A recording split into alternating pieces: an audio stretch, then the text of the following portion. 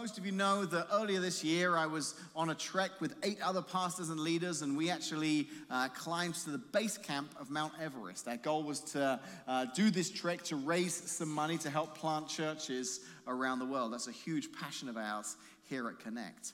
But I think for me, one of the things that made the expedition just so much more fulfilling was the guy who led our trek. His name was Lakpa Sherpa. And he was part of the Sherpa community that live there in the Himalayas, who make their livelihood from all the climbing and trekking that goes on throughout the year. That's what their whole people group is built upon, just the income they're able to gain from the climbers and the trekkers. So it was so cool to have him because he knew everything about the area.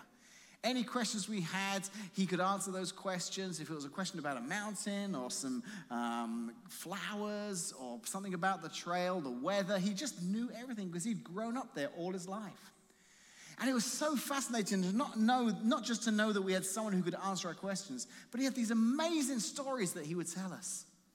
Incredible stories about life growing up there in the Himalayas. There was one day that we actually went and we stopped for a few hours at this small house. It was kind of a museum devoted to telling the stories of some of the climbs of Mount Everest that have taken place over the year. And in particular, from the perspective of the Sherpa community. How much they've been involved in these climbs. You hear of these famous mountain climbers who have summited Everest, but they couldn't do it were it not for the local Sherpas who were helping them carry their gear and go in with them. So as we're going around this little kind of museum, we come across the exhibit for the very first American expedition. It was in 1963. It was 10 years after Sir Edmund Hillary climbed Mount Everest. In 1963, 10 years later, the very first American reached the summit of Mount Everest. And in that exhibit was this picture of all of the Sherpas that were a part of that expedition. And Lakpa, our Sherpa, with great pride, pointed to this one guy in the red circle. He said, "That's my dad. My dad was part of the American expedition that summited Mount Everest." I said to him, "Wow." I said, "That's so cool. Your dad reached the summit of Mount Everest." He said, "Well, actually, he didn't. His job was to carry supplies up to the final stop before the summit. It was a point called the South Summit, and his dad actually went up there 4 different times. He went down, got more supplies, went back up to the South Summit, went down, went 4 different times." I said, "How close is the South Summit to the peak of Mount Everest?" He said, 200 feet. Yeah, he got to within 200 feet. That's the journey from the front door to the back of this building. Now, it's 200 feet that way, so you're not going to get there as quickly as you would walking the length of our building. But I said, was he disappointed? He said, no. He was so honored and privileged to be a part of this great group, and to know that he was able to help some other climbers reach their goal was just such a reward for him. Just fascinating. And he had story after story just like this that he would tell of growing up and life there. And I don't know about you, but if you've ever been on a trip or a tour, isn't the experience so much greater when you're with someone who knows all about what you're looking at? That tour guide who can answer the questions, it just brings everything to life. And this morning we're actually going to look at a wonderful encounter that took place in the Bible between an individual who was searching, somebody who was interested in the things of God, who wants to understand more who God was. And he comes in contact with somebody who's able to answer his questions, somebody who knows the answers, somebody who's able to tell him the story of Jesus. And like our guide on this particular trek, I think this encounter for this person must have been like, man, I'm so glad that you were here at this time to tell me these things. But the great thing about this story, as we're going to read it this morning, is I think we're going to start to see some parallels of how this can play into our lives as well. Some parallels about how maybe even in our own story of finding a faith in Jesus, in following Jesus, play out through this story. I love this story because it illustrates to me the thing that many of us in this room can relate to, and that's how God has been at work in our lives, sometimes even before we realized. Those interactions, those conversations, those things that happen in our life that actually play a role in the journey that we're upon. And it can show us what it's like to have God reveal himself to us through somebody else. So I'm hoping you'll be encouraged this morning because you'll either relate to the person who experienced God through somebody else, or maybe you'll know I was the person that helped to kind of reveal, to show God. It was through me that this person had this encounter with Jesus. So the story is found in the New Testament book of Acts. So Acts is the very first book after the four Gospels, which are Matthew, Mark, Luke, and John. And the four Gospels tell the life of Jesus. So 4 different individuals telling their perspective of the life of Jesus. So we can read those 4 accounts of Jesus' life. They're fascinating. But then we jump to the very next book, and it's called the Acts, or the Acts of the Apostles. And it's like chapter 2. It's like the sequel. Okay, we've learned about Jesus. We've learned that he was born. He lived a wonderful life. He died. He rose again. But what happened next? Well, the book of Acts tells us. And if you've never read this, it's a wonderful book to read from beginning to end, because it's basically like this historical account of how the church began. It's incredible stories, and the church is exploding in growth, so much so that the disciples who have been left with the mission now of building the church, the disciples, they say, listen, we can't handle this rapid growth. We need some help. So they recruited some leaders, and there's a story in Acts chapter 7 of these 7 leaders that they recruited. And one of the leaders that they recruited was a guy by the name of Philip. This is the first time we hear of this guy, Philip. So we know he's obviously responsible, and he has some leadership gifts because the disciples selected him as one of just 7 leaders to help run this very first church. But we're going to learn today that there was more to Philip than just his leadership skills. Philip loved Jesus. And Philip wanted other people to hear about Jesus. Philip wanted other people to experience Jesus in the way that he'd experienced Jesus. So much so that Philip had a nickname. He was known as Philip the Evangelist. Philip the Evangelist, because he wanted to just tell people about Jesus. So let's look this morning at how God used Philip the Evangelist to impact just one person's life. Acts chapter 8, verse 26 goes as follows. As for Philip, an angel of the Lord said to him, go south down the desert road that runs from Jerusalem to Gaza. So he started out and he met the treasurer of Ethiopia, a eunuch of great authority under the Candace, who was the queen of Ethiopia. So this guy, he's traveled to Jerusalem. He's now on his way back to Ethiopia, but he's incredibly important. He's a servant to the queen of Ethiopia. It says the eunuch had gone to Jerusalem to worship, and he was now returning. Seated in his carriage, he was reading aloud from the book of the prophet Isaiah. So he had a connection with God. He understood who good God was, the God of the Old Testament. He kind of understood this. And the Holy Spirit said to Philip, go over and walk alongside the carriage. So Philip ran over, and he heard the man reading from the prophet Isaiah. So Philip asked, do you understand what you're reading? And the man replied to the Ethiopian, how can I, unless someone instructs me? And he urged Philip to come up into the carriage and sit with him. The passage of scripture he'd been reading was this: he was led like a sheep to the slaughter.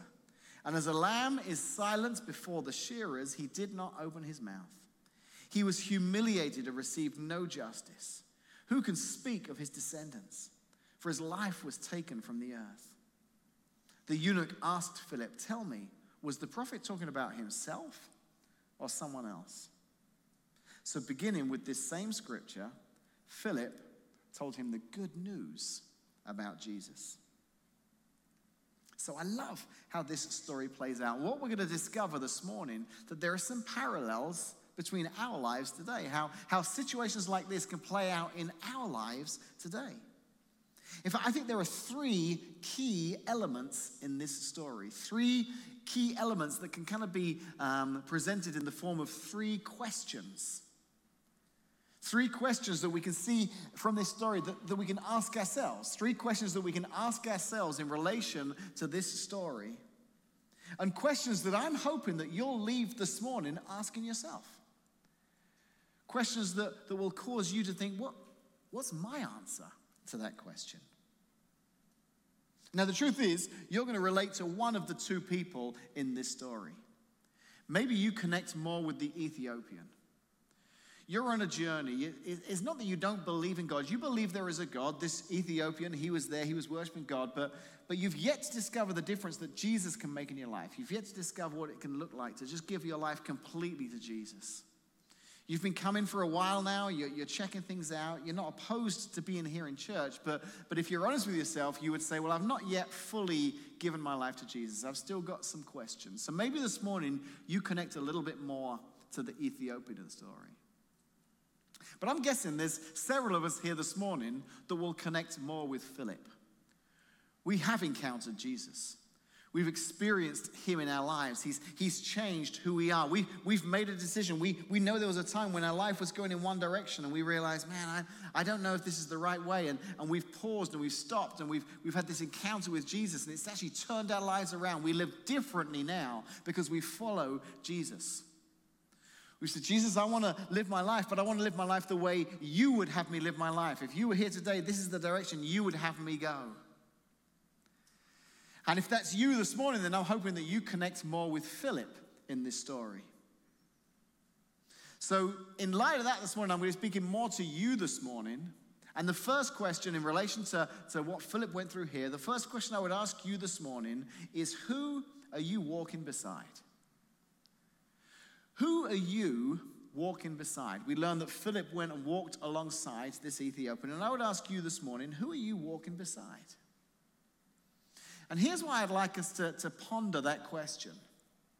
Because it's been my experience in my years of being a Jesus follower and being involved in churches that there's this wonderful moment for some people where they have this transformation. They have an encounter with Jesus and they become a follower of Jesus.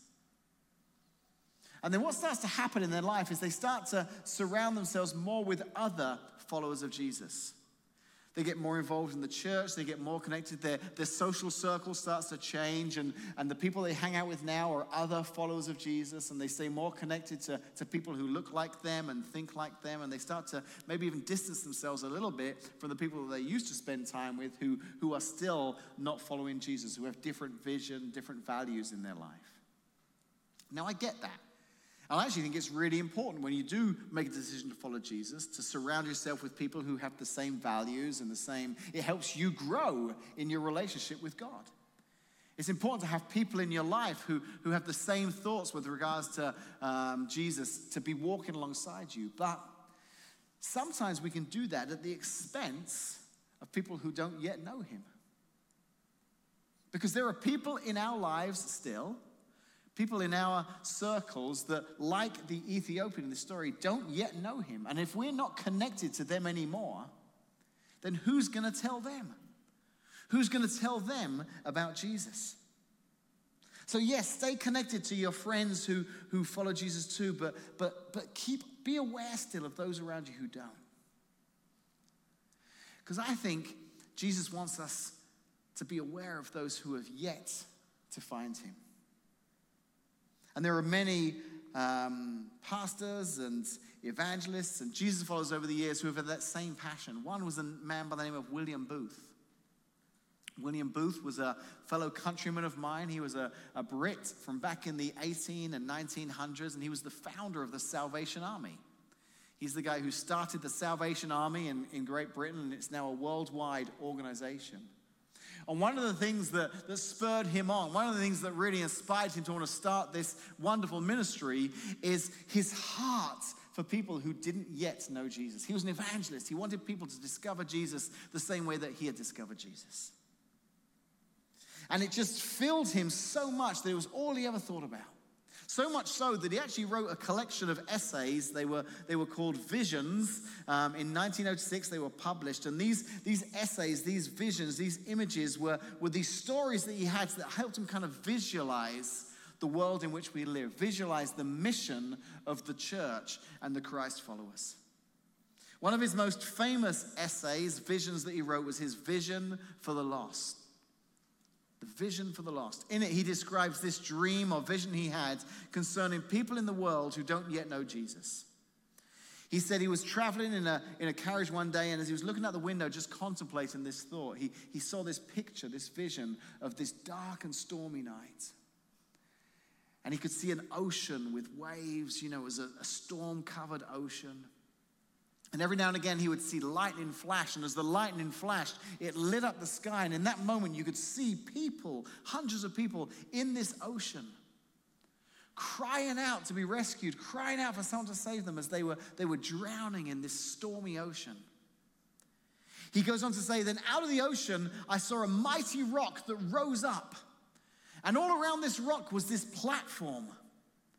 And I could see that there were some people who were finding their way to the platform and were finding their way out of their predicament, out of their terrifying situation, onto the safety of this rock.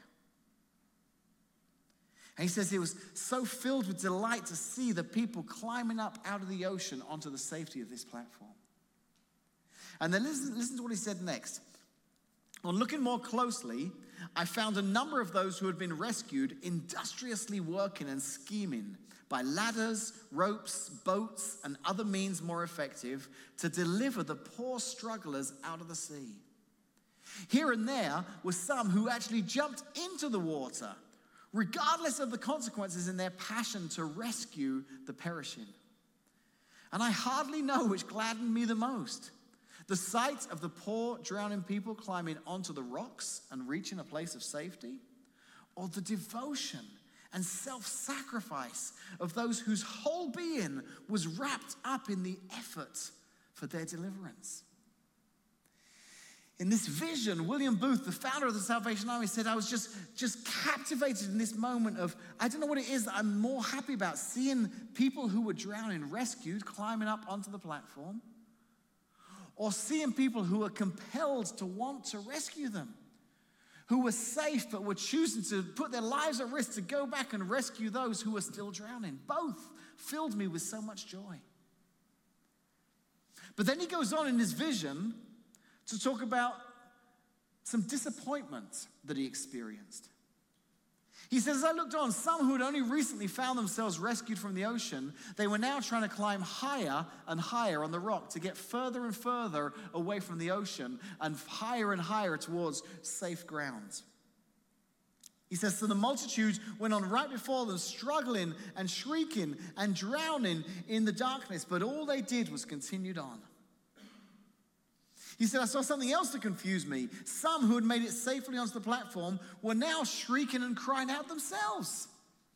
They're safe, they're out of the ocean, but they're crying out for help. And their cries were different. Some wanted him to come and stay with them, spend his time and strength in making them happier.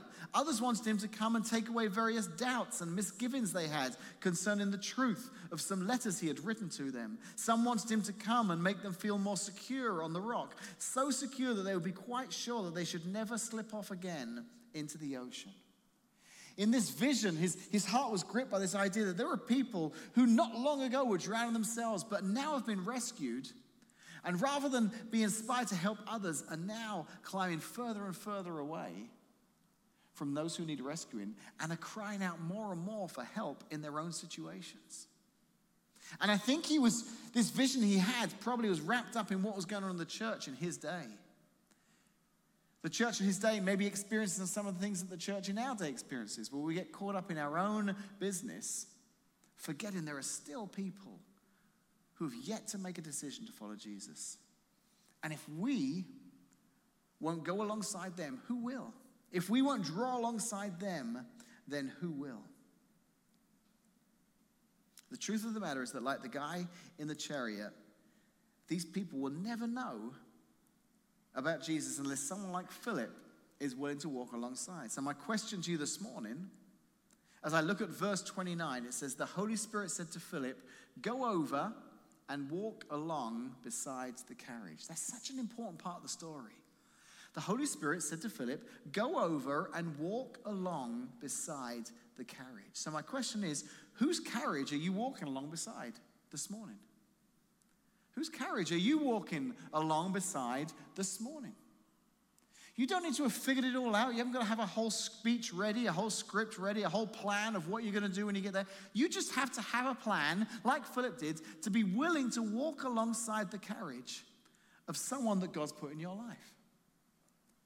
Someone who may not yet know Jesus, but you feel compelled to just walk alongside where they're at. knowing this message is what I was going to speak on this morning. And we actually, Casey, my wife and I, we had a gathering last night with our family. Great time with the brothers and sisters, the cousins, nephews, nieces, but my in-laws were there, and a little chat with you. There he is, as humble as ever.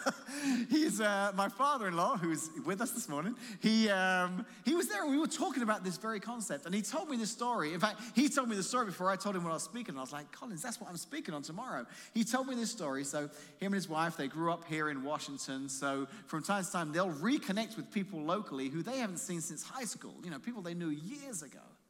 And this one guy they reconnected with, his wife has since passed away, and through business they connected. And he said, hey, why don't you come over one night? Come see me and Jana. We'll cook you some steaks. That's all it takes. I'm like, come on, you invite me over for steaks, I'll go wherever. Any of you want me to come to your house, just invite me for steaks. You've got me. Or cake, or steak and cake. I'm there, okay? Either one of those, and I'm coming to your house. So this guy's like, yeah, I'll come along. It was a moment where, and I said this to Collins, you just were walking alongside his carriage. Just come on over, have dinner with us. And he did, he came along. And it was just an opportunity to, instead of being in our own worlds, looking at our own things, to see somebody who maybe God's put in our life, this chance encounter, to say, hey, walk alongside me, or allow me to walk alongside you. And I love what happens next, because I think this is important for us to understand as well as followers of Jesus. So first, the question that we all have to ask, especially if we're followers of Jesus this morning, is who are you walking beside? Who are you walking beside? Whose carriage, whose chariot are you walking along beside? But then, what are you asking? What are you asking? Because as followers of Jesus, let's be honest, we can get really good, can't we, at telling?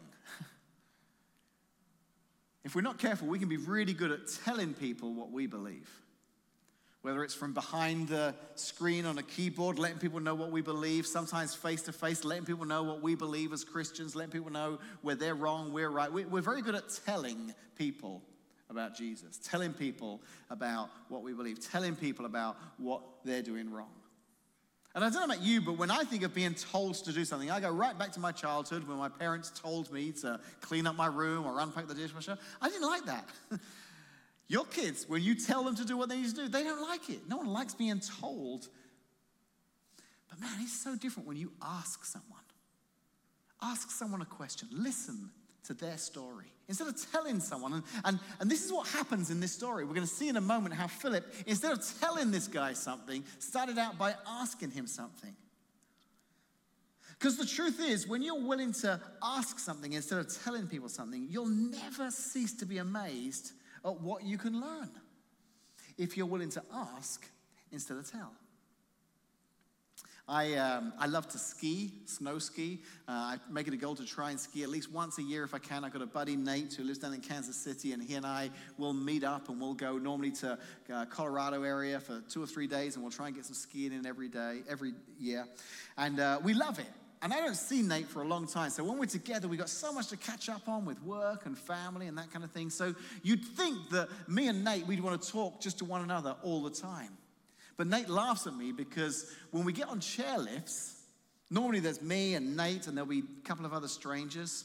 Rather than just talk to Nate, I just can't help myself. I just want to talk to the guy next to me or the lady next to me. I mean, we're stuck here for the next 6 or 7 minutes on this chairlift, and I'd love to know your story. So before the chairs even left the thing, I'm turning to the person next to me. How's it going? You having a good day? Where are you from? I'm asking these questions, and it's fascinating some of the people I've met over the years on chairlifts and some of the stories they've told me. I remember this was a few years ago, and Nate still laughs about this, just this chance encounter, being on the chairlift and talking to this lady next to me and saying, where are you from? And she goes, I'm from here in Colorado. But I tell you, as soon as she started speaking, I could tell she wasn't from Colorado, like I'm not from Washington.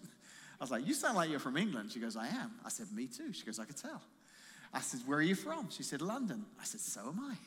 I said, where in London? She said, Croydon. I said, so am I.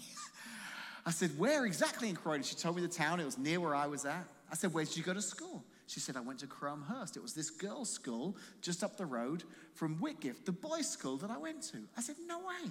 She said, I went to Cromhurst. I said, I went to Whitgift. She goes, you're kidding. So my boys' school and her girls' school every year used to have these school discos. They'd put on a school disco at a nearby golf club, and all the boys from the boys' school got to go, and it was fantastic. I mean, you imagine being in a boys' school and suddenly you get to go to a disco with the girls' school. It's like, woo! At middle school, this is fantastic. I said, this is very rude, but do you mind me asking how old you are? So she was like 1 year younger than me. I said, we probably were at the same discos. She goes, I know. Now, you're thinking, well, maybe you danced with her. No, I know for a fact I didn't, because every girl I asked always said no. I never danced with any girls at any of these discos. But this could have been one of the girls I asked and who said no to me. And it brought back all that trauma and pain of being a middle schooler and having girls reject me at the school disco. But I never would have known this if I'd got on that chairlift and as it's pulling away said, hey, I've got some stuff to tell you. Sit tight. We've only got 7 minutes. I've got a lot of things I want to tell you. I'm Dave. And I just talked and told her all this stuff. No, I listened to her story. It was fascinating what I got to hear. Philip, as he walked alongside this Ethiopian, he starts by asking a question. Philip asked, the verse says, do you understand what you are reading? Philip's an evangelist. He has this encounter with Jesus. He's got so much he could tell this guy. But instead of telling him anything, he says to this guy, what's that you're reading? Do you understand it? And as the guy, the Ethiopian, starts to unpack what it is he's reading and the confusion he's having, it opens this door for Philip to say, you're not going to believe this, but I think God has sent me here because I've got the answer to the questions you're asking. You are seeking something, and I've got the answer for you. God is already at work in your life. You don't realize this, but God's prepared you for this conversation with me because I'm about to explain everything, help answer these questions that you're asking right now. A few years back, I was very fortunate. I got to travel with a group down to Ecuador. So over the years, since we launched in 2013, Connect Church has had a wonderful partnership with an organization called Compassion International. They help kids in poverty around the world. And one of the ways they help is by tying the kids in these areas to local churches. So in Ecuador, we found out that there are a lot of kids in poverty who Compassion could help, but there was no local church to connect them with. And the reason was there was a church that wanted to start, but they just didn't have the funds to build the building for that church to meet in. So we said, well, we've got the funds. We can help with that. So over the years, we've raised money. We've helped build several churches down in Ecuador. And on this one particular trip, I went with this group, and our goal was just to be there for 2 or 3 days to see what was going on so that we could go away and raise some funds and build a church. And some of the folks on this trip, they went down knowing all about this, but one of the girls who came with them from the organization they were a part of, she didn't have a relationship with Jesus herself. She had a relationship with all these other girls, and she knew about them, and she knew about their relationships with Jesus, but she herself didn't. And I can remember one day, we were actually riding from the hotel out to the area. We sat on the bus and having a conversation, just me and her. And rather than me telling her lots of stuff, I just was asking her questions and listening to her story. She told me how she'd grown up in South America, how she had a very strong Catholic upbringing, but she'd never really had a personal faith of her own. She started to tell me some stories about some things that have been happening recently in her life that were just really kind of coincidental, she said. It's really kind of strange, these things. My grandma, she said, I've just been thinking a lot about this thing my grandma used to say to me. I've been reading this book, and it's been reminding me of some things in my childhood. And the more she told me, the more I listened, the more I could see God was at work in her life. As she's telling me these stories, it was clear that God was already kind of stirring up some questions. She was kind of like this guy in the chariot, to where these things are going on, and she doesn't realize it, but God is moving in her life. I said, can I tell you a story? One of my favorite stories that Jesus ever told. He told this story, they were called parables. He told this story about a shepherd who had 100 sheep, and one day he realized that 99 of them were safe at home, but one of them was missing. And this crazy story that Jesus told, rather than just make do with the 99 that he had and just say, oh, well, I've lost one, but I've still got 99. No, he went out in search of the one that was lost, because that's how much those sheep meant to him. He went out, he pursued that lost sheep until he found him and brought him safely home. As I'm listening to you tell me some of these stories that you think are just coincidence or just all I can hear is that story of the shepherd. I just see how Jesus is pursuing you at the moment. It's so clear that this is happening because like that lost sheep, he's looking for you. As I said this to her, her eyes just filled up with tears. And I think it's because I connected what was already happening with what I knew about Jesus. Very much in the same way as this Philip made the connection with the guy in the chariot. My father-in-law, Collins, completed his story about the guy who, when he came over for steak and they started to listen to one another's stories, Collins was able to share his own perspective, his own worldview of what it is to be a follower of Jesus and kind of share his story and see the connections with this other guy, that God is already in this guy's life, already at work in this guy's life. He just needs somebody to help make that connection. And that's what Philip did. In verse 35, it says, so beginning with this same scripture, Philip told him the good news about Jesus.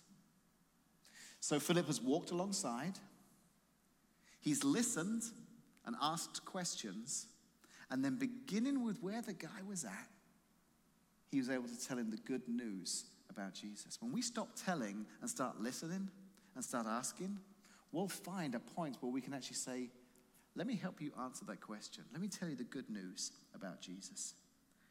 Because this morning, we love that you're here at Connect Church. And we'd love to see you get connected and be more involved. But the reality is, our prime goal here is that you get to connect with Jesus. I hope you connect with us. I hope your kids get connected in the kids area. I hope you meet some friends here and have some great conversations in the lobby. But ultimately, I really hope and pray that you get to discover the same Jesus that many of us here this morning have discovered. I want you to fully hear and understand the good news about Jesus. The good news about Jesus. Because sometimes we overcomplicate it, but actually it's very simple. The very simple good news about Jesus is that God loves you so much this morning, every one of you. Wherever you've come from, whatever you've done, it makes no difference. It doesn't change how much God loves you. And God desperately wants to be a part of your life. The challenge is that God is perfect and we're not. When we do things wrong, it separates us from a perfect God. So what many of us do is we try to be better. We try to do as much right as possible in the hope that we've done enough right by the time we die that we can have that encounter with God, we can have that relationship with God. But the truth is, we'll never do enough right. We'll never not do enough wrong. And knowing that, God chose, because he loves us so much, God chose to solve the problem for us. And Philip explained how he did that to this guy in the chariot. He sent Jesus, his only son, like a lamb to the slaughter. He sent Jesus to die in our place. And because he did, we can now have a relationship with God through Jesus. You might say, well, how much work do I have to do? What do I have to do? Is there a certain amount of times I need to come to church? No. It's just acknowledging that you understand that Jesus did this for you. That's the good news. The good news is that he's one prayer away. It's just a case of us saying, Jesus, I love you. I want to follow you. I've been living my life this way, but man, I want to experience what it's like to live my life with you as a part of it. And that's it. That's the only thing. That's the good news. Is it's just that simple step. And then we grow from there. That was the good news that Philip told the Ethiopian. That's the good news for us this morning. And if that's the first time you've heard the good news this morning, or if you've heard it before and you've not really done anything more than just believe it before, then the final question is going to be for you. The final question this morning is, what am I going to do? What am I going to do? Because when we look in this story, we're going to discover what the Ethiopian did. Because I stopped short of the last two verses, but listen to how the story ends. As they rode along, they came to some water, and the eunuch said, look, there's some water. Why can't I be baptized? He ordered the carriage to stop, and they went down into the water, and Philip baptized him. That's kind of funny because it says this, and there's no real explanation as to why he asked that question. Look, there's some water. Why can't I be baptized? I think what's going on here is a guy by the name of Luke, who wrote the account of Acts. He knew that as he was writing this, he was writing to an audience that understood what it meant when people followed Jesus. When people made a decision to follow Jesus, two things happened. There was an inward decision to accept Jesus in their hearts. There was an inward decision to follow Jesus. There was something inside of them that said, I believe this to be true. I'm going to make that decision myself personally, and I'm going to follow Jesus. But then there was an outward demonstration of that inward decision. The two almost went hand in hand. There was an outward demonstration of the inward decision. So even though Luke doesn't explain this, what we can conclude from this passage is that Philip had helped this Ethiopian make that inward decision. We know that as the truth of the story, this prophet Isaiah came to life for this guy. He got it. He understood it. He said, I want Jesus the way you've got Jesus. I want to experience Jesus. So much so that he was ready to take the step. And the next step was to be baptized. Here's water. Why can't I be baptized? This, in the days of Jesus, was the symbol, the outward symbol of what it meant to be a follower of Jesus, was to be baptized. Just a few chapters before, Peter, one of the disciples, stood in front of thousands of people in Jerusalem and told the whole story of Jesus, who everyone knew because it had just happened, Jesus who lived and died and rose again. And he said, he's alive today. He wants to be a part of your life. And it was such a powerful story that he shared that day, listen to what happens. Acts 2, 38 and 41. Peter replied, each of you must repent of your sins and turn to God and be baptized in the name of Jesus Christ for the forgiveness of your sins. Then you'll receive the gift of the Holy Spirit. Verse 41, those who believed what Peter said were baptized and added to the church that day. About 3,000 in all. 3,000. So on that day, not only did 3,000 people make a decision to follow Jesus, the same 3,000 people said, and we want to get baptized to demonstrate that we've made that decision. You imagine me and the disciples, the rest of them that day. I wonder if some of them came along ready for the baptism. They bought some towels, a couple of changes of clothes. And suddenly, hands going up everywhere, 3,000. They're like, we're going to need more towels. This is a lot of people to get baptized. But that was what people did. That was how they responded to say, yes, I want to be a follower of Jesus. And I want everyone to know about it, so I'm going to be baptized. And we do that here at Connect. 2 weeks from now, we have a baptism service that will be happening here at Connect. There will be a tank full of water here on the platform, and there will be people who you'll get to see go into the water and come back out again because they want publicly to make that profession of that inward faith, an outward expression to say, yes, I believe in Jesus. I want everyone to know I want to be baptized. And that might be unique for you. You might come from a church where the baptism service was for children or babies or infants. So I understand that some churches do that. Here at Connect, we don't do that because we believe that baptism should be a conscious decision that we make, that we understand why we're making it. Some of you might say, well, I was baptized when I was a baby. We had nothing to do with that. Have you ever come to the place of saying, I consciously want to follow you, Jesus, and I want to show that to the world by being baptized? Have you ever taken that step yourself? Because that's what happens here. That's what happened to this Ethiopian. His demonstration of his decision to follow Jesus was him choosing to be baptized. So we have baby dedication services where we pray with families and we pray for the baby and we commit to serving, to helping them as a church. But our baptism service is this wonderful opportunity to see people who've made a decision to follow Jesus go public with that.